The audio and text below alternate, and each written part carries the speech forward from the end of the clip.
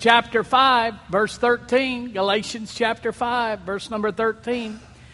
Listen to what the Holy Spirit through Paul says to the Christians at Galatia. He says, "You, my brothers and sisters, were called to be free, but do not use your freedom to indulge the flesh."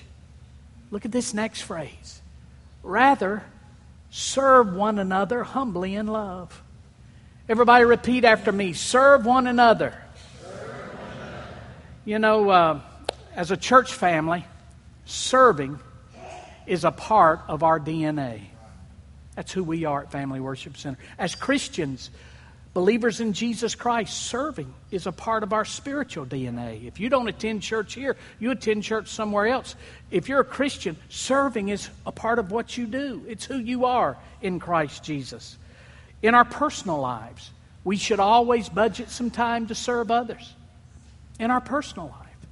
In our church activities and programs, all of our student ministries, all of our children's ministries, all of our adult ministries, serving our community must be included in everything we do. We should take it further. We should take it home with us. Our children should grow up understanding as Christians we have a responsibility to serve. We've been told that the millennials and this next generation are the most pampered demographic ever on earth. The most pampered ever on earth. They're more coddled. They're more attended to. They have got it made. That's what the people, the statisticians are telling us, that the millennials and the following generation are the most pampered generation on earth. And if we're not careful, and we love our kids, and we're going to take care of them, and I enjoy spoiling mine, but we must always remember that we must teach into them, you serve. As Christians, we serve. We just don't receive, we serve. Christians are who we are. Christians are who we are. Serving our community is what we do.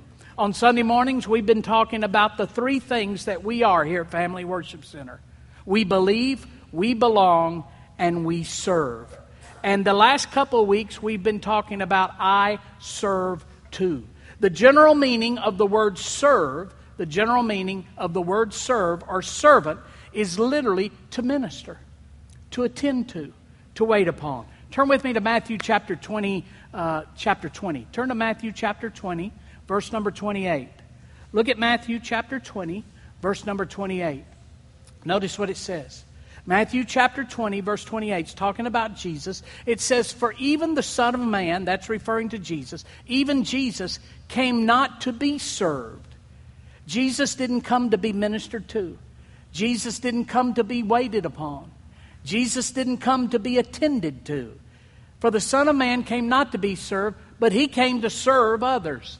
He came to wait on other people. He came to minister to other people. He came to attend to other people. So, we serve. We serve. Why is it important for serving to be a part of our daily routine? As Christians, why should we emphasize serving? Why should we teach our children to serve? Why should we as a church make serving a priority? Number one, we serve because serving is the example the Lord gave us to follow. Why do we serve? We just make it up? No, He did it, so we do it. He said, "The works that I do shall ye do also, and greater works than these shall you do." A lot of people say, well, that greater works is talking about healing. It's talking about miracles. It's talking about, yeah, it concludes all of that, but it also includes feeding the poor, feeding the hungry, ministering to the downtrodden, encouraging people, helping people out of their lifestyle of sin and shame. Jesus also did those things, so we are to do those. "The works that I do shall ye do also." We serve because serving is the example Jesus gave us to follow. Look at Matthew 20:28 again. "For even the Son of Man came not to be served, but to serve others." Now here's what I've learned. I have discovered to truly live a life that thinks about serving, we got to get our minds renewed with the Word of God. It's not about if the opportunity exists. It's not even about if you have some free time to do it. If you want to be a servant, if you and I want to follow the path that Jesus set before us, we've got to get our minds renewed with the Word of God. Look at Romans chapter 8, verse 5. Look at Romans chapter 8, verse 5. Those who live according to the flesh, everybody say flesh. Those who live according to the flesh have their, what? Minds. See, your mind is involved in this. Have their minds set on what the flesh desires. But those who live according to the Spirit have their minds set on what the Spirit desires.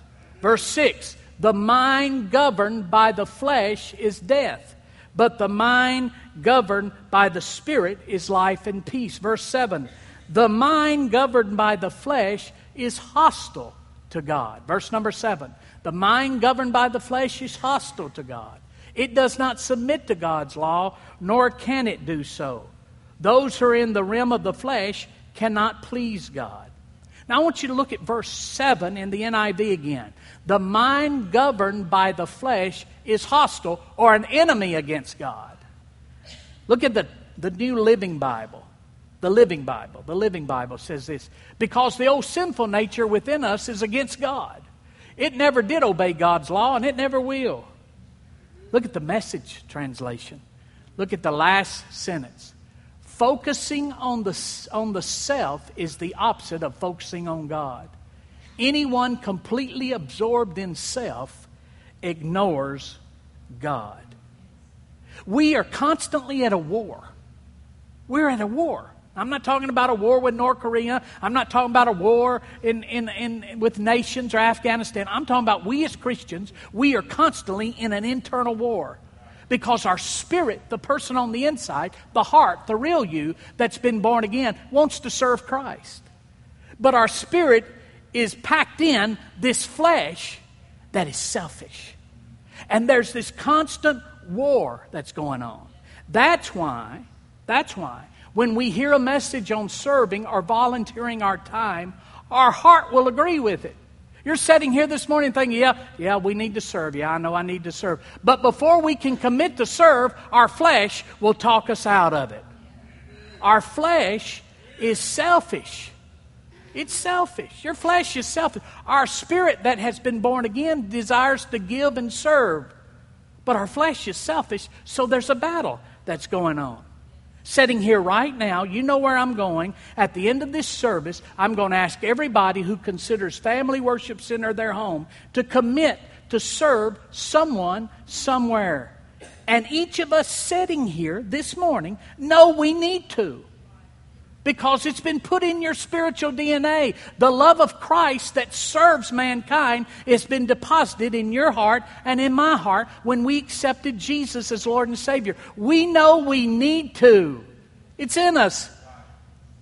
But before we can ever get to the table and sign up, our flesh will give us 1,000 reasons why we don't have time to.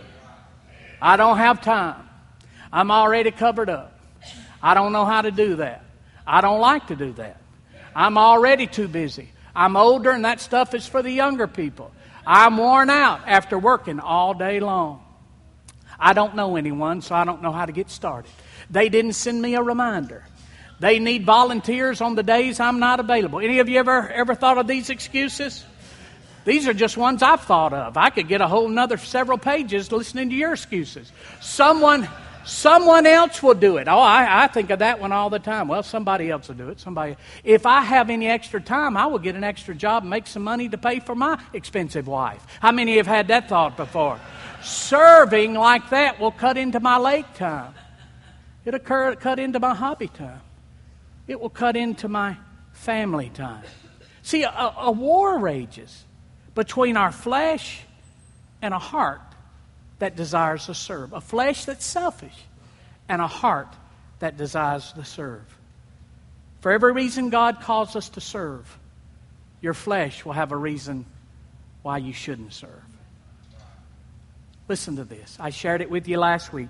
Serving takes place not because opportunity meets talent, not even because extra time connects with free schedules, but serving takes place because an intentional decision, you get your mind made up, to give myself to meet an unfulfilled need. Now, I want you to know, I'm not going to fuss at nobody for not serving, because every one of us deal with this. Jesus dealt with it. Remember in the Garden of Gethsemane? God told him, I want you to give your life. Jesus said, he prayed, Lord, if it's possible, let this thing pass from me. Give it to somebody else. Let's put this off a little while. Come up with another escape plan. I don't want to do this. His flesh was not wanting to do it, but his heart, which was trying to please God, was wanting to serve. His flesh was not wanting to serve. So us, even in our small, insignificant life, nothing like Jesus did, but even in our path of life, we have to deal with a flesh that wants to spend its time pleasing itself instead of giving itself to be a blessing to somebody else. Let me show you how Jesus was able to conquer his flesh. Look with me at Philippians chapter 2, verse 5. Philippians chapter 2, verse 5 says this, in your relationships with one another, in your relationships with your community, in your relationships with your people at work, have the same mindset. Get your mind renewed as Jesus Christ did, who being in the very nature of God did not consider equality with God something to be used to his own advantage. Rather, he made himself nothing by taking the very nature of a servant. The reason Jesus lived a life of serving, not because his flesh wanted to, but because he got his mind renewed to God's will for his life. If you can think about it very simply, it's like this. Your spirit, your heart that's born again, it wants to serve. That's why every time you hear a need, you have a yearning to meet that need. Your flesh doesn't want to serve. It's selfish. So you've got a heart that wants to serve, a flesh that doesn't want to serve, and the trigger, the pendulum that determines, because it's always the numbers game. 2 against 1 will win every time. You got the spirit that wants to serve, you got the flesh that don't want to serve. 1 against 1. It's your soul, your mind, your will, and emotions. Whichever one that gangs up with is 2 against 1. If your mind gangs up with your flesh, you got 2 against 1. If your mind gangs up with your spirit, you got 2 against 1. So we have to get our mind renewed with the Word of God, that it is God's will for us to serve. There is no question about it. We are going to serve when given the opportunity. Everybody with me? So we serve. We serve. We are called to serve. Have you ever heard this statement? Well, I'm just not in the mood. How many of you have heard that? How many have ever felt that? I'm just not in the mood. I'd like to get involved, but I'm just not in the mood. See, that's your soulish realm, your mind, will, and emotions, siding with your flesh against what your heart is wanting to do. So why is it so important for serving to be a part of our daily routine? We serve because Jesus left us an example to follow. Number 2, we serve because serving is the way we reveal the love of Christ to the world. These girls that you saw on this screen, that Doors of Hope, Jesus loves them as much as he loves us. But they're never going to come in this house to hear it, because they're ashamed and they don't feel welcome. So Doors of Hope went and took the love of Jesus to these ladies. We serve because serving is the way we reveal the love of Christ to the world. Look at Matthew chapter 5. Hurry, hurry, hurry. Matthew chapter 5. Don't put your billfold up yet, Dad. I'm coming. Matthew chapter 5, verse number 14. You are the light of the world. A town built on a hill cannot be hidden. Neither do people light a lamp and put it under a bowl. Instead, they put it on a stand, and it gives light to everyone in the house. In the same way, let your light shine before others, that they may see your good deeds and glorify your Father in heaven. In this passage, Jesus informs us of a couple of things. Number 1, he informs us we are the light of the world. Christians are the light of the world. So you are the light of the world. Second thing he informs us is this. Light is meant to bless humanity. Neither do people light a lamp and put it under a bowl. Instead, they put it on a stand and gives light to everyone in the house. You are the light of the world, and light is supposed to bless people. Put those 2 verses together, and here's what you get. We are the light of the world, and we're supposed to shine everywhere. We are the light of the world. We're supposed to shine everywhere. If you don't remember nothing else I say, and if you're taking screenshots of the sayings this morning, take a screenshot of this one. Our friends, our relatives, our co-workers and acquaintances determine the validity of our faith more from our daily lives than they do our Sunday spiritual activities. Let me repeat that. Our friends, our relatives, our co-workers, and acquaintances determine the validity of our faith more from our daily lives than they do our Sunday spiritual activities. Listen to me. Listen to your pastor. Don't invite people to church on Sunday if you're going to act like the devil on Monday. People don't want to come to your church if you're not honest on Tuesday. People don't want to come to your church and get your faith if you can't be nice on Wednesday. Understand that our friends, our relatives, our co-workers, and our family members determine the validity of our faith more from how we walk every day than they do our Sunday spiritual activities, whether we go to church or not. We are the light of the world. Let your light shine. Jesus said, let your light shine so that people can see your good deeds and glorify your Father in heaven. I'll finish with this. On Saturday, I think it's September the 30th, Family Worship Center is partnering with the Red Cross and the Murfreesboro Fire Department and Olive Branch Church, an African American congregation in our city, to do what is referred to in cities as sound the alarm. In that they're asking us if we would be willing to bring volunteers in on a Saturday morning to help put smoke detectors in homes that can't afford them or do not have them. So I am asking for 100 volunteers from our church. 100 volunteers on Saturday, September the 30th from 8:30 to 1 p.m. And we're going into the Hobgood Elementary neighborhoods. And we're going to share the good deeds of Jesus Christ, and we're going to be a blessing to our community. Now, how many of you live in the Hobgood area? None of you. How many of you have heard of Hobgood? You know where most of you heard of it? You heard it on the national news recently. Several months ago, unfortunately, we had some children arrested there at that school, and it made national news. Now, I know many of our police department, and it was just a perfect storm. Good men, mistakes made on every hand, but it really brought a black eye to our city. Well, you know what? It's easy to look down our noses at people and say they should have done this and they should have done that. But the Bible tells us in Matthew chapter 9, and Jesus saw the multitudes, how they were scattered as sheep having no shepherd. And he says of them, when he saw the crowds, he had compassion on them because they were confused and helpless. You know what we do? We look down our noses at people and say, well, they should have done this, and they shouldn't have done that, and they shouldn't have acted like that, and they should. Jesus didn't do that. He saw people that were lost. He saw people that were in trouble. He saw people confused and helpless. And our community, in many of our community neighborhoods, they're confused and they're helpless. And it's easy for us to look down our noses and say, well, they should do better.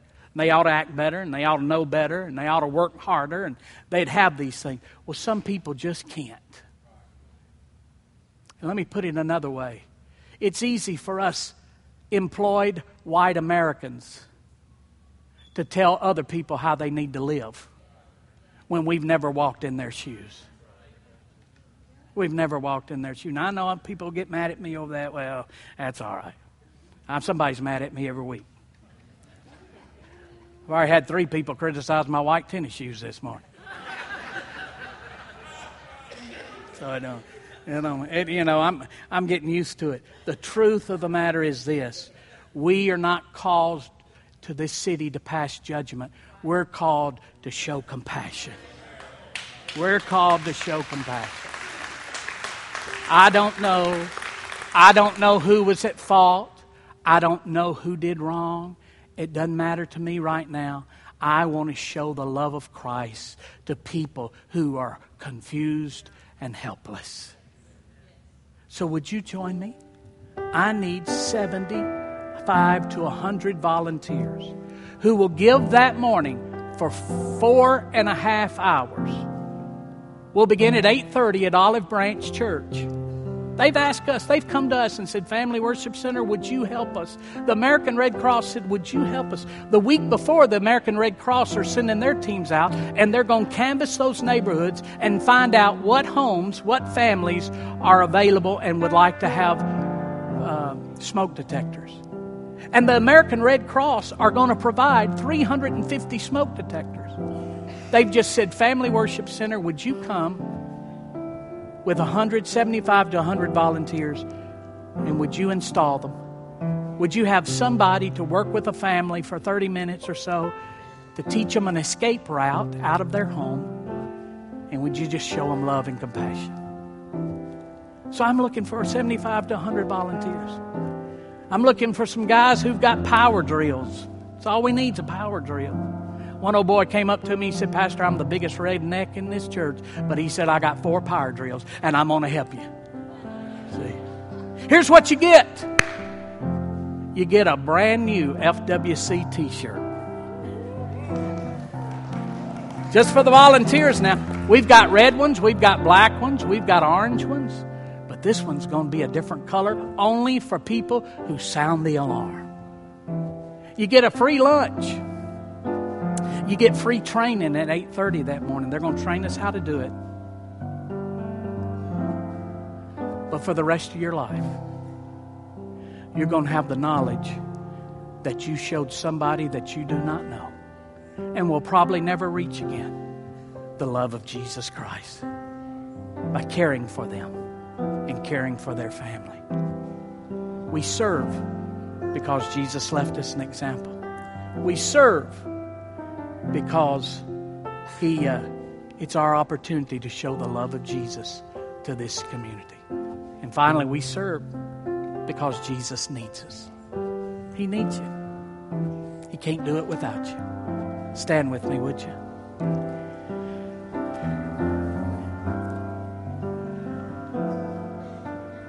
Amanda and I went to a little church in Allgood, Tennessee in 1983. I was 25 and she was 22. They were getting ready to shut it down. They were months behind on their little payment. They only had 30 people. And the organization, the Assemblies of God, sent us up there and said, give it a try. It's your first shot. Don't worry if it doesn't work. We're going to shut it down anyway. So we went, 30 people. We threw our hearts into it. We threw our lives into it. We encouraged other people to give their life and to serve. And within 6 years, that little church, 6 or 7 years, that little church went from 30 to 600. When we left about 14 years later, it was over 2,000 every Sunday morning. But I never will forget that Sunday when we got to 600. It was about 5 or 6 years after we'd started. We had a special celebration service. And we had a speaker come in who had preached there before. And he said, Pastor Eddie, I just want to thank you. I was up there introducing him. He walked up and he said, first of all, before you leave, I want to thank you and this wonderful congregation for all the good work you've done for God and how you've built this church. And I wanted to be humble. You know me, I'm a humble guy. I said, brother, it wasn't us, it was the Lord. It was the Lord. And suddenly he stopped me. He said, I don't want to disagree with you in front of your people. But he said, be honest with you, Pastor. I was here before preaching when the Lord had it by himself. And he could only get 30. And since you and these people have come, y'all have got 600. And I realized from that moment, the Lord needs me. The Lord needs you. He can't do it without you. Why do we serve? He left us an example to serve. Why do we serve? Because it reveals the love of Christ to our community. Why do we serve? Because He needs you. He needs you. So, I'm going to give you an opportunity to commit. I'm going to give you an opportunity to put your flesh under. And we're asking everyone at this church who considers this church their home to at least serve at least 2 times a month. And here's how you do it. We're going to make it easy for you. You can text to serve. You can text to get groceries. You can text to get toiletries. You can text to get pizza. And you can text to serve. You text, I serve, to 555-888. And once you text that, it's going to come back a screen. It's asked who it is, and it's going to list all the places that you would like to check to serve. If you'll just do it, it won't take you more than 2 minutes. Somebody will be contacting you within the next 2 weeks to see about getting you hooked up to serve. If you'd like to serve on our Sound the Alarm Saturday, there's a table right over here. If you'd like to serve and volunteer at Doors of Hope, they have a table right over here. God's called us to serve. Lord Jesus, thank you for our people. Thank you for their heart for you. Lord, I'm asking you now